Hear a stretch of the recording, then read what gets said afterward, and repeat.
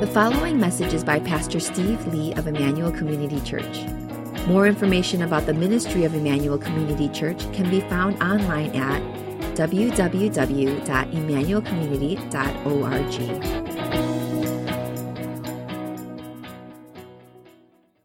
I really did appreciate Pastor Lester's reminder last week about cherishing the short time that we have on earth.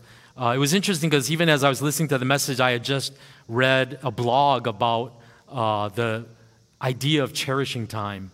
And I think it's particularly challenging in this era of social media where we obsess over documenting and sharing the events of our life. So much so that the truth is often we lose sight of actually experiencing these moments in any kind of genuine and present way when we're going through them. Chris Martin was the one who wrote that blog that I read. He's one of the editors at Moody Publishers. And he recently had a birth of his daughter.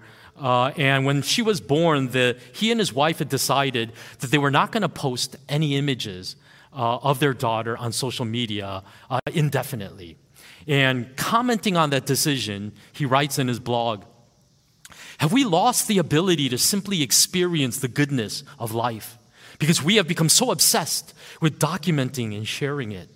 I don't ever want to see my child as a means of producing internet content. And I think one of the best ways to protect against viewing my daughter as a source of Instagram likes is to put off posting any pictures of her for as long as possible. I want to experience my daughter's childhood. And I'm afraid that documenting it for the world to see, a genuinely insane idea fewer than 20 years ago, would take away from me actually experiencing it. Let's just be present. Let's just experience life and not be so concerned with documenting it." Now, I don't think Martin is saying that you're a bad parent if you post pictures of your kids on social media. I mean, the truth is, we've done that. We're guilty of that as well as a family. But he does sound an important warning to parents that we can care more about documenting our life in this age of social media than actually living it. And you know, the truth is, it's not just social media, is it? It's all the things that pull and press on us. Whenever I look back at pictures of my kids when they were little, now that they're almost all grown up, there's a tinge of pain that often accompanies going back to the archive of those photos. And the reason is because when I remember those periods when the kids were really young, and I look at these pictures of myself interacting with them, I realize how many of these events I was not actually fully present at because my mind was distracted with all of the worries of things that I was dealing with or all of the general busyness of all of the things that I was involved with. And I realized that that picture doesn't really capture the truth about where my mind was often in those moments. And what's the crazy thing, the paradoxical thing, is that to make the most of time, rather than panicking and hurrying up, paradoxically, you have to slow down. You have to slow down to really be able to live life more meaningfully for the things that really matter. And I believe that Jesus modeled that wisdom of cherishing time during his earthly life. If you want to see a picture of what it really means to live in the present, be present in every moment in a very meaningful way, look no further than the example of Jesus. Look at all of the hidden people that he noticed that everyone else disregarded, and how personally and specifically he met the needs of those people. Jesus recognized opportunities when they were before him because he was always in that moment, aware of what God, his Father, was doing. And I think many of us have to rethink our relationship with Jesus. I've already brought this up over the course of the series a couple times now, but I think we tend to think of him as a Savior who died for my sins, but we don't really think of him as our teacher, who can teach us what it really means to live a life of significance. And if we're honest, I think many of us have a picture of Jesus that is barely even human. Dallas Willard in Divine Conspiracy writes, "Far too often Jesus is regarded as hardly conscious. He's looked on as a mere icon, a wraith-like semblance of a man, fit for the role of sacrificial lamb or alienated social critic, perhaps, but little more. For all the vast influence he has exercised on human history, we have to say that Jesus is usually seen as a frankly pathetic individual who lived and still lives on the margins of, quote, real life. It's a pretty stunning claim that Willard is making here, but I think there's a lot of truth in it. I think some of the more recent movies about Jesus are doing a better job of this, like the Chosen series, portraying his humanity and all of its earthy grit. But the movies I watched as a kid often portrayed Jesus just like this, like a ghost-like figure staring off into the distance and making spiritual pronouncements that were very much like riddles that no one could understand. And he basically was portrayed like a hermit that came out of a cave for the first time and interacting with civilization. And as a result of that, he just seemed so utterly unrelatable and disconnected with anything that I could relate to as reality in my life. And I think the embarrassing truth for Christians is that while we appreciate the fact that Jesus died for us and for our sins, we don't know what to do with most of his teaching. It just confuses us and distresses us. And I think the Sermon on the Mount is one of the best examples of this confusion and this struggle. It's the most extensive and famous of his teachings about what it means to be his disciple. And yet it is one of the most confusing and misunderstood passages in the whole of the Bible. Even without the unhelpful Hollywood portrayals of Jesus, I think we have to admit that a lot of his teaching is frankly difficult. And what I'm saying is it's not so much difficult to understand, intellectually comprehend, as much as the wisdom of Jesus so often goes against our instincts. The very things that we think will secure our happiness and security in life are quite often 180 degrees in the other direction of what Jesus is calling us to do. And it's not easy to reconcile that in our heads. Again, Willard in The Divine Conspiracy says, when Jesus deals with moral evil and goodness, he does not begin by theorizing. He plunges immediately into the guts of human existence. Raging anger, contempt, hatred, obsessive lust. Divorce, verbal manipulation, revenge, slapping, suing, cursing, coercing, and begging. It is the stuff of soap operas and the daily news in real life. He takes this concrete approach because his aim is to enable people to be good, not just talk about it. He actually knows how to enable people to be good, and he brings his knowledge to bear upon life as it really is, not some intellectualized and sanctified version thereof. He knows that people deeply hunger to be good but cannot find their way. No one wishes to do evil for its own sake. We just find it, unfortunately, quote, necessary. We want to be good but are ready to do evil. And we come prepared with lengthy justifications. A little girl in Sunday school expressed the human ambiguity well. When asked what a lie is, she replied, quote, a lie is an abomination to God and a very present help in times of trouble. I think we can all identify with this sentiment of feeling trapped into necessary evil because we don't know what else to do to get out of so much of the messiness of life other than to sin, other than to do evil.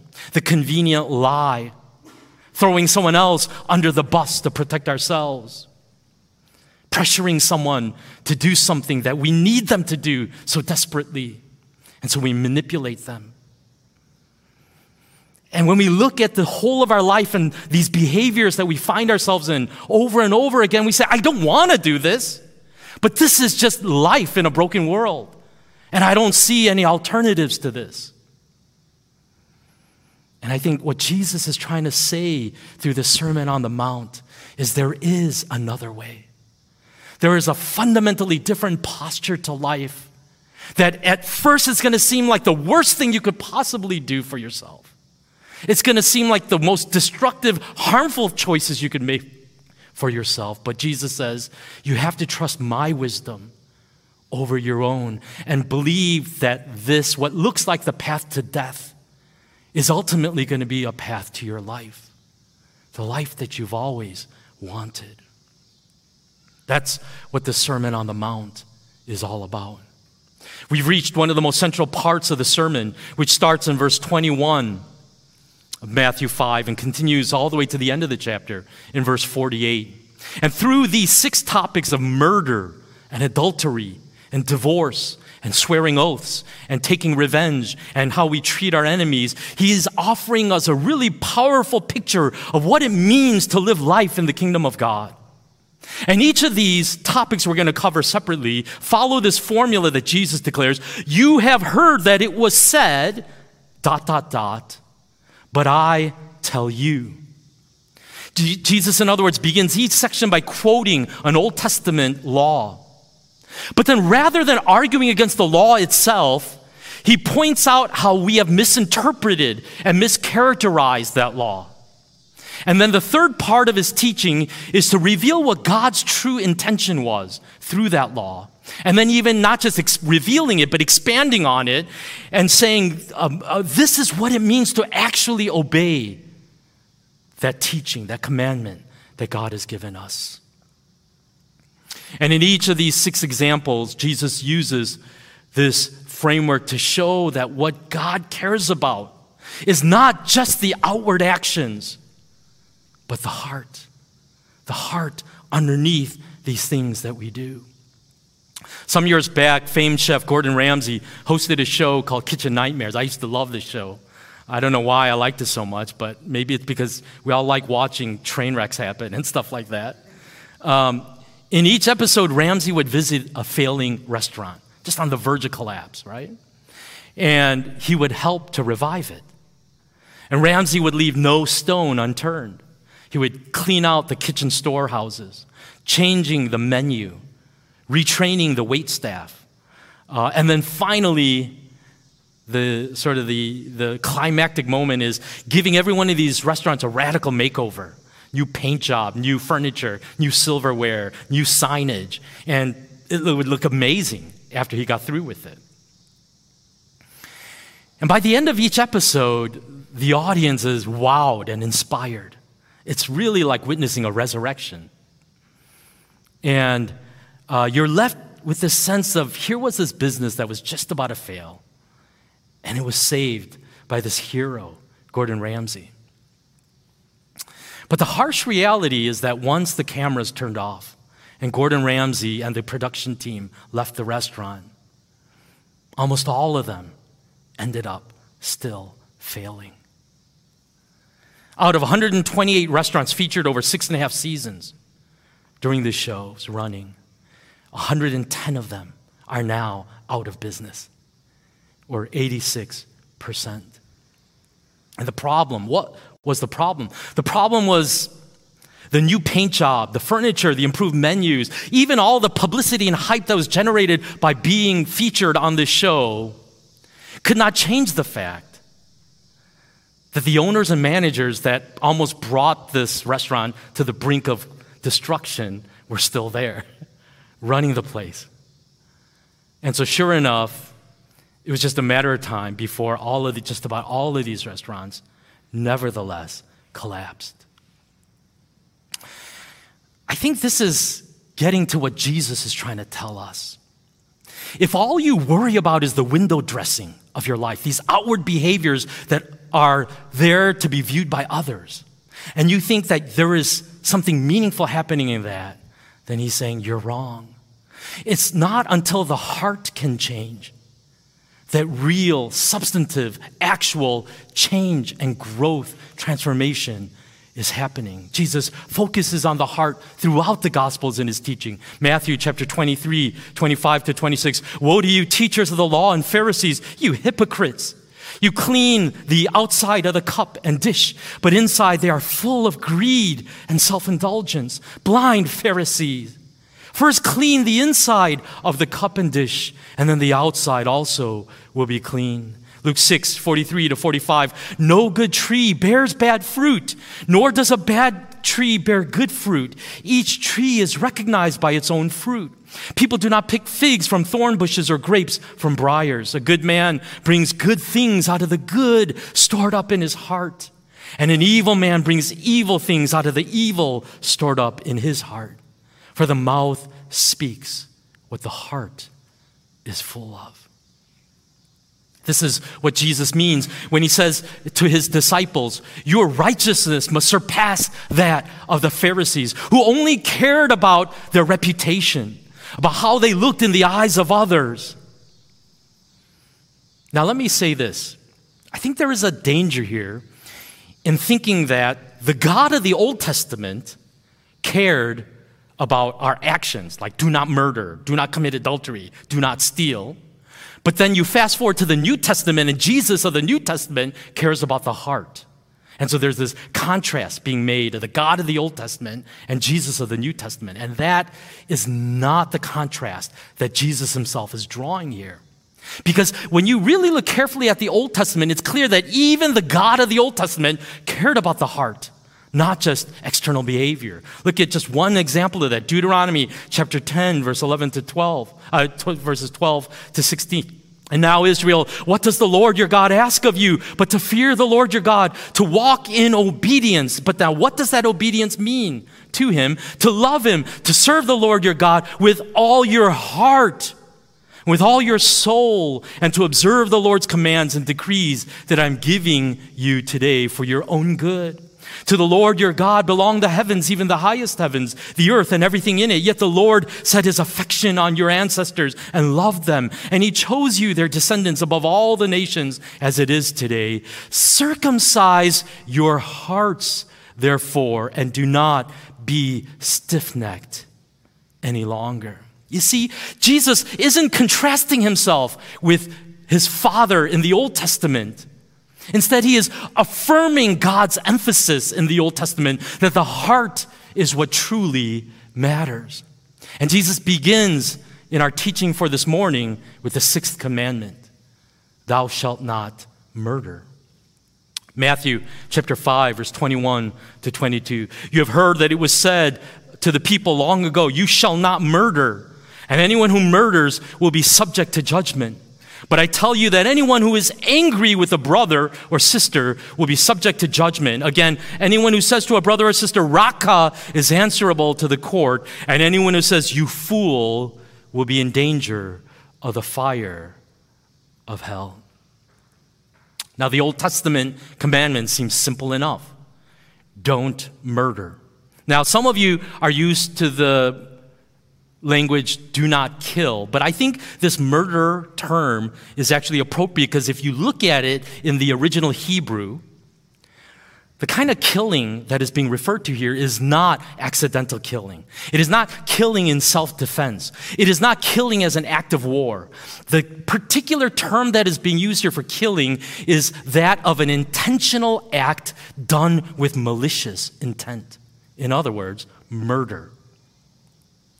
And in order to understand the deeper heart issue involved with murder, Jesus argues that you have to address the bigger issue of anger.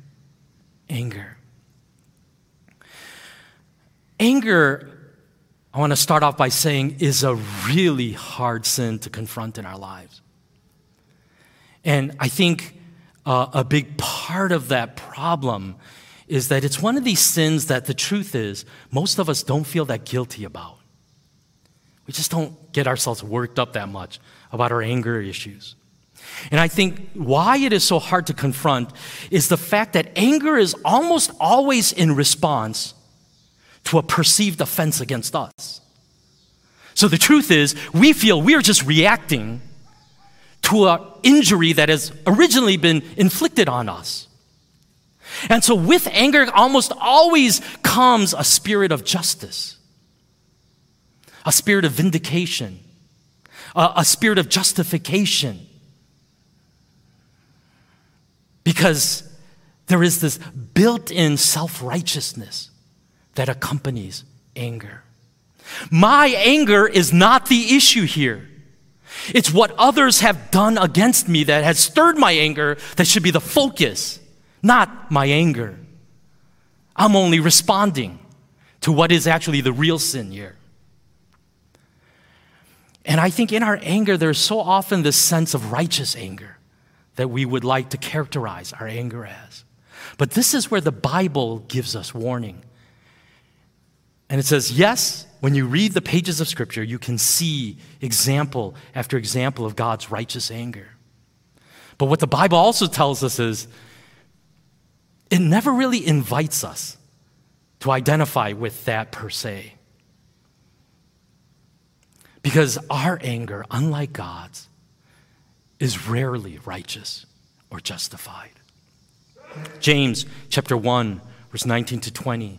My dear brothers and sisters, take note of this. Everyone should be quick to listen, slow to speak, and slow to become angry, because human anger does not produce the righteousness that God desires.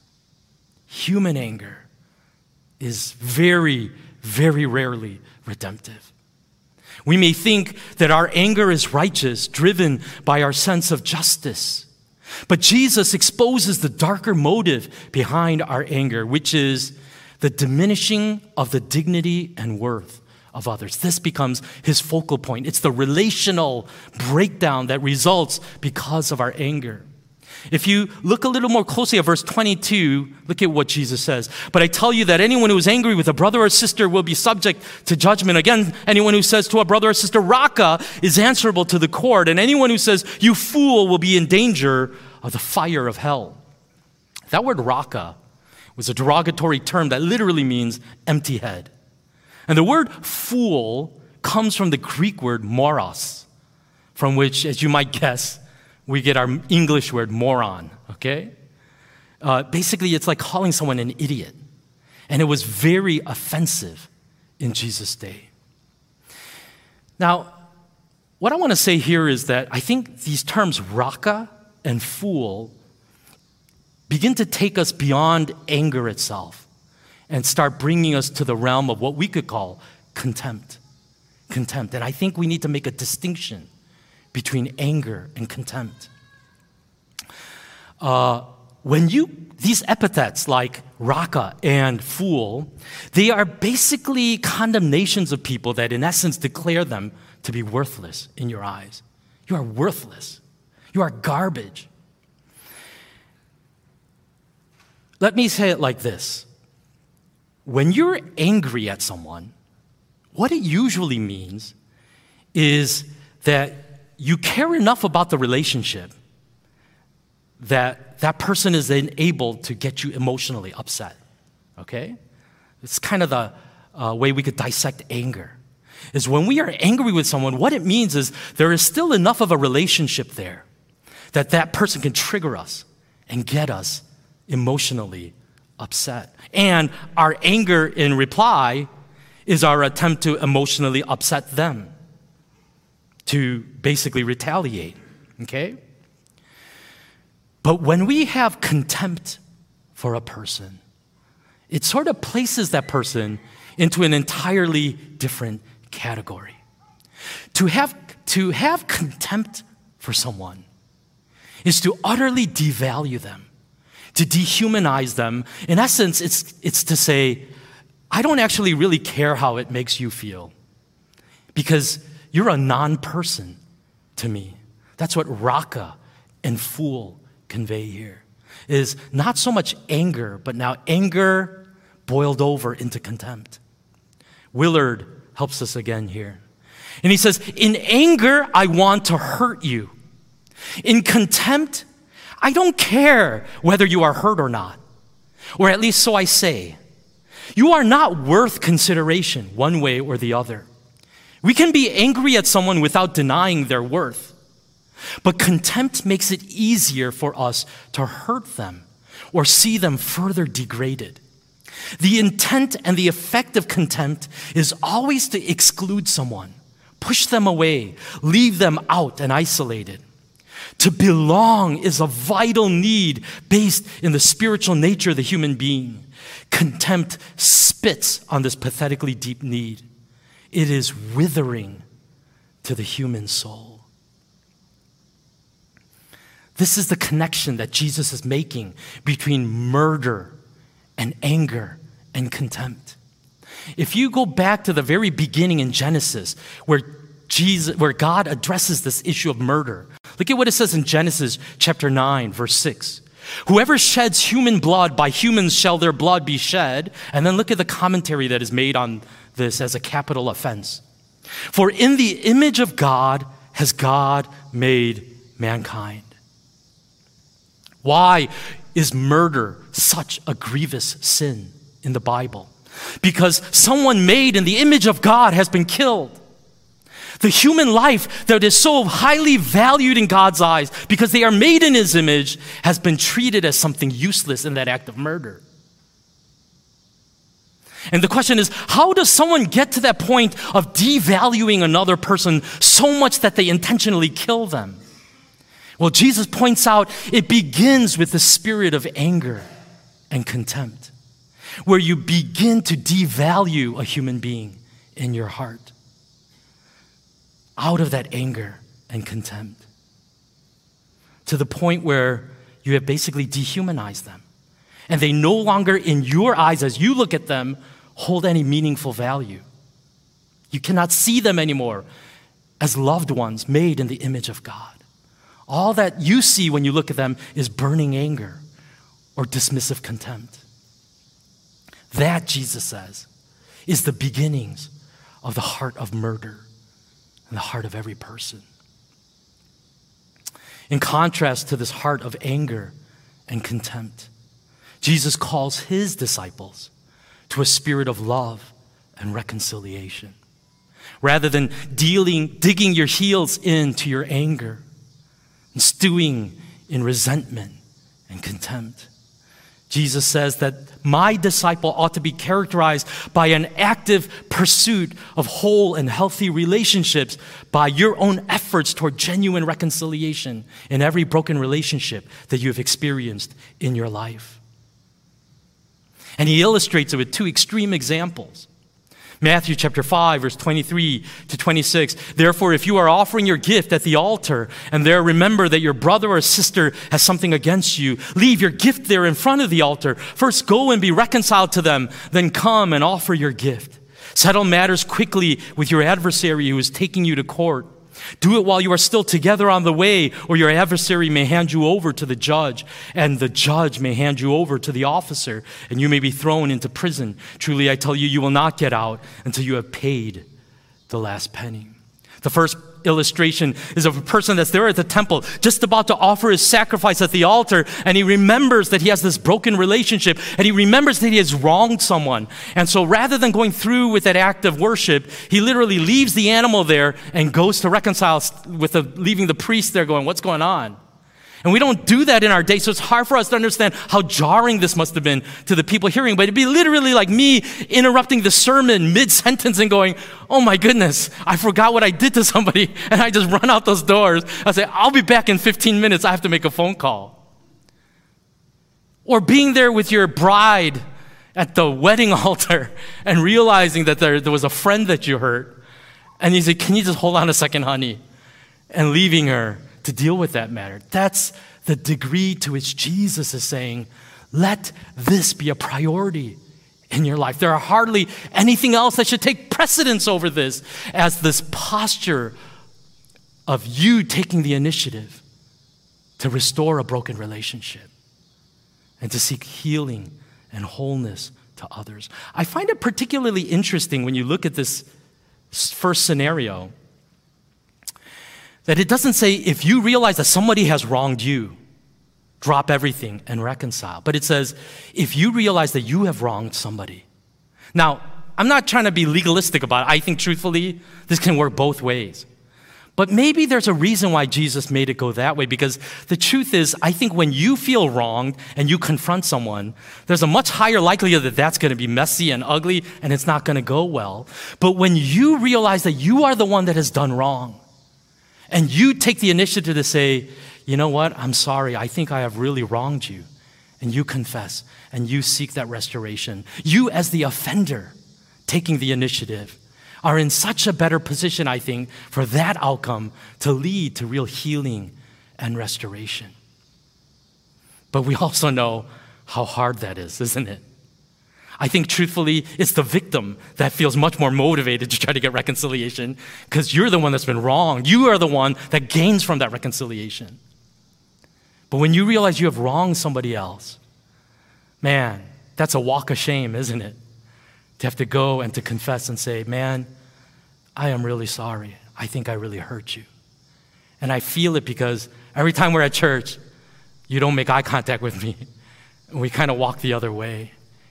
And I don't like this. It breaks my heart that this is the state of our relationship. And I want to make things right. And I want to confess to you. Here's the truth, is that everything in our instinct says, no way, don't do that. The truth is, our instinct tells us we would rather discard a relationship than have to go through the embarrassment and the discomfort of seeking reconciliation. And the truth is, for most of us, there's a whole graveyard of abandoned relationships, of people we've had fallings out with. And the truth is, we just avoid them. That's just the easier way. That's what our sinful hearts tell us to do.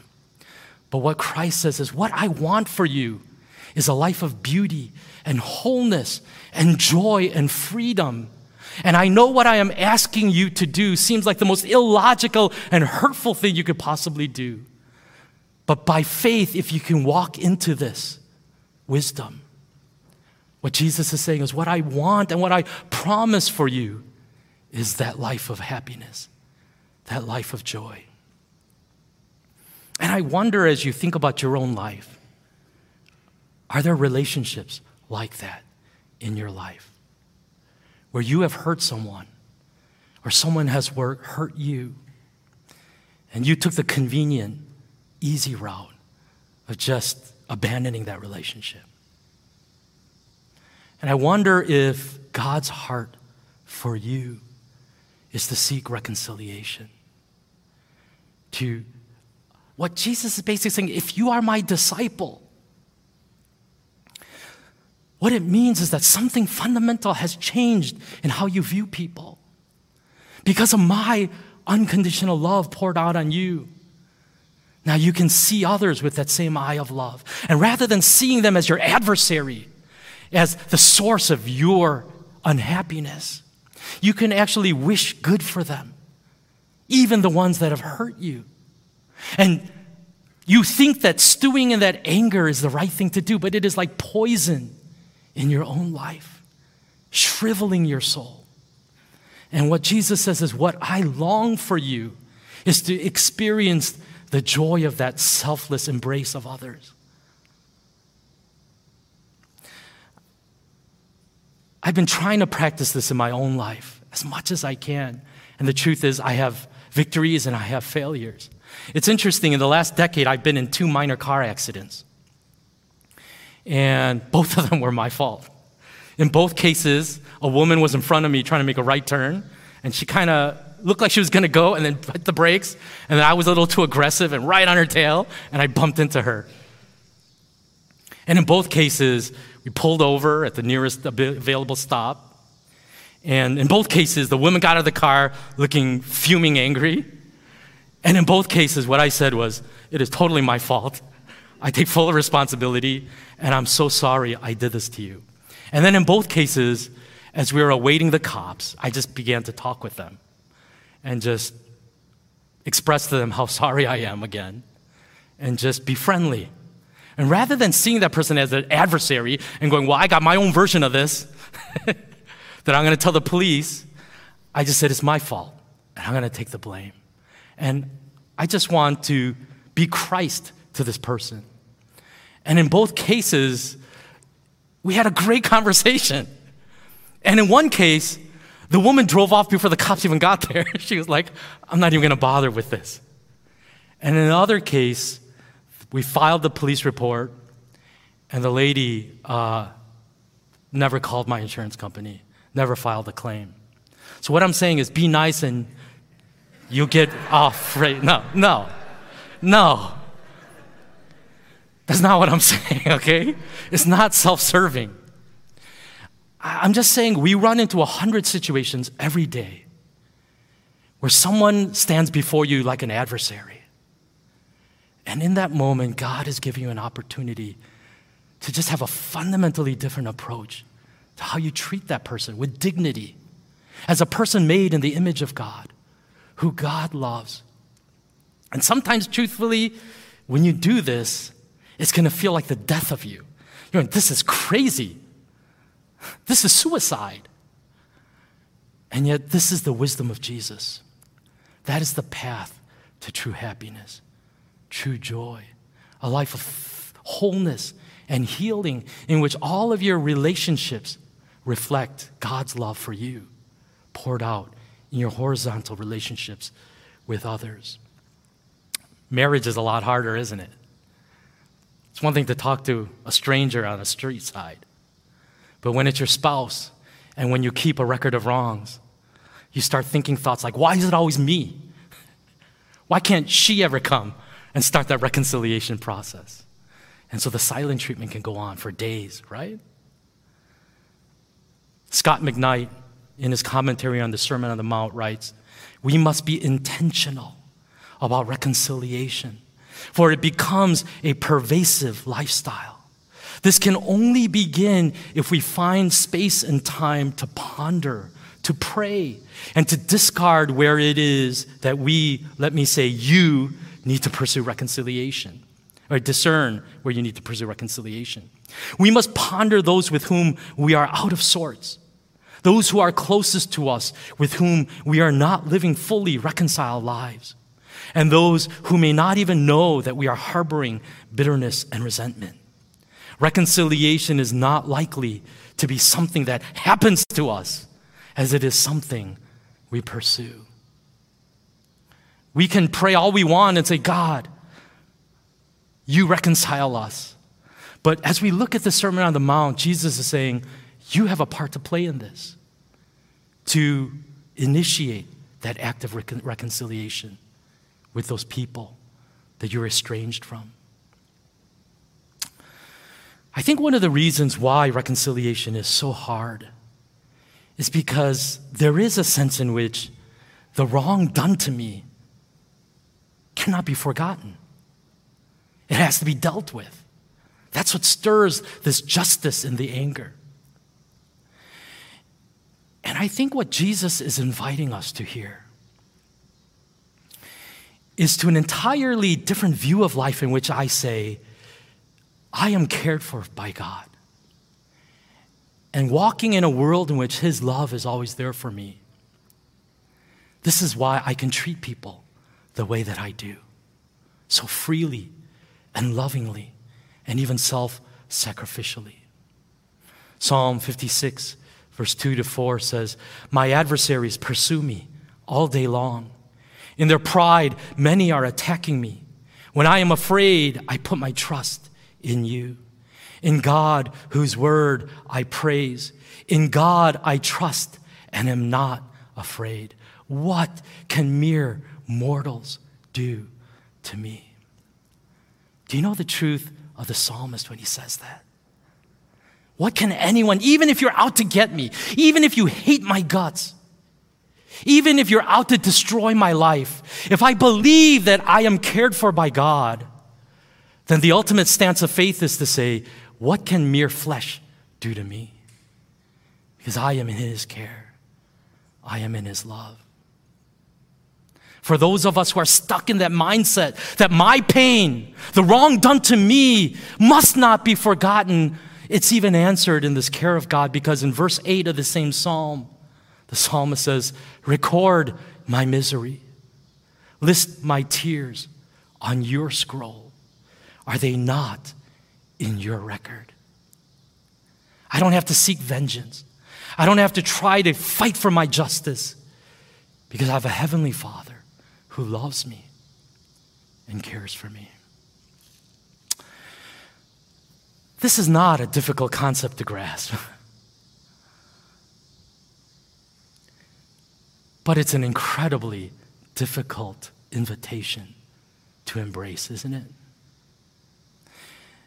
Can I just invite you to take a minute or two here and think for your own life about the broken relationships that are in your rearview mirror.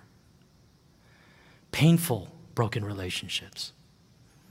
And the truth is, your solution is to just keep driving forward so that the image gets smaller and smaller in that rearview mirror. And I wonder if what Jesus wants of you through the work of his Spirit in your heart is to actually turn that car around and to actually go to some of these people and say, I think I've hurt you by what I've done. And I'm really sorry for that. And I know you have not had the courage to come to me, but I feel it every time we're in the same room together. I feel the awkwardness. I feel the inability to even look at each other. And I don't want that. I don't want that for either of us. And what I desire is to make us whole again. Let's come to God in prayer like that for a minute. And could you just come before God in prayer? And maybe just for a minute, maybe the truth is you're hearing this whole message and no one comes to mind. And you are blessed if you are like that, okay? Maybe some of you are like that. You don't hold on to wrongs very firmly and you let go of things. But I've done enough pastoral counseling to know that there's many of us that struggle with this.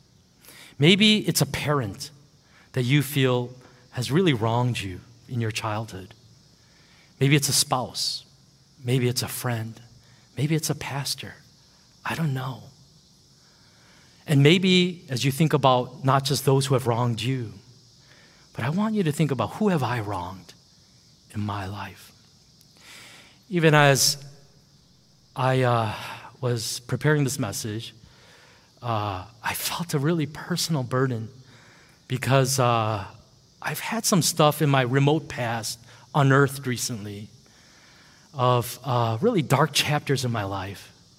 And what has emerged out of even gaining more information about some of those times was such a deep anger in me, such a deep sense of betrayal, of feeling hurt and abused by somebody that actually should have been caring for me. And I have personally had to been dealing in these recent weeks with this really difficult sentiments of anger directed at some specific people in my past. And the only freedom that I really see in all of that was you intended it for harm, but God intended it for good. And surely the Lord was in this place, and I didn't know it. We're going to come to the Lord's table in just a minute. But think about what Jesus says. In your act of devotion and worship, drop everything and seek reconciliation. Now, I'm not telling you to take that literally and head out the door right now. But I want us to feel the full weight of those words of Jesus. How pious we can be, doing all kinds of religious activities, coming here to worship every Sunday, and yet if we are hearing words of Jesus correctly, if his heart is broken by anything, it's these relationships. And he's saying, great, you come every Sunday to church and you worship me and you sing these songs and you do all this, great. But maybe what Jesus is saying, where my heart is burdened, is these broken relationships in your life. And the invitation is to believe that God can give you everything you need through the work of his Spirit to seek that reconciliation, to seek wholeness and health in every one of the broken relationships in your life. So just pray that for a couple minutes, and then I'm going to invite you to come to the Lord's table in just a moment here. The life that Jesus calls us to, as pronounced on the Sermon on the Mount, is not just a difficult life. It is an impossible life. Impossible if attempted in our flesh alone. But by his grace and the work of his Spirit in our life, what is impossible becomes possible. And that's why we come to the table in response to this message. It is to say that I need Christ every day, every day I need him to sustain me in this life of faith. For my flesh is weak, but God, you are strong. You are great. The night that Christ was betrayed, he gave his disciples this bread and said, this bread represents my body broken for you. And he says, this cup represents my blood shed for you for the forgiveness of sins. So whenever you eat this bread and drink this cup, do it in remembrance of me. Let's come to the table and take first from the bread and then take from the cup. And as we do so, let that be our prayer. Sustain me, God. Enable me and empower me to do what I cannot do in my own flesh. Come receive the Lord's body and his blood.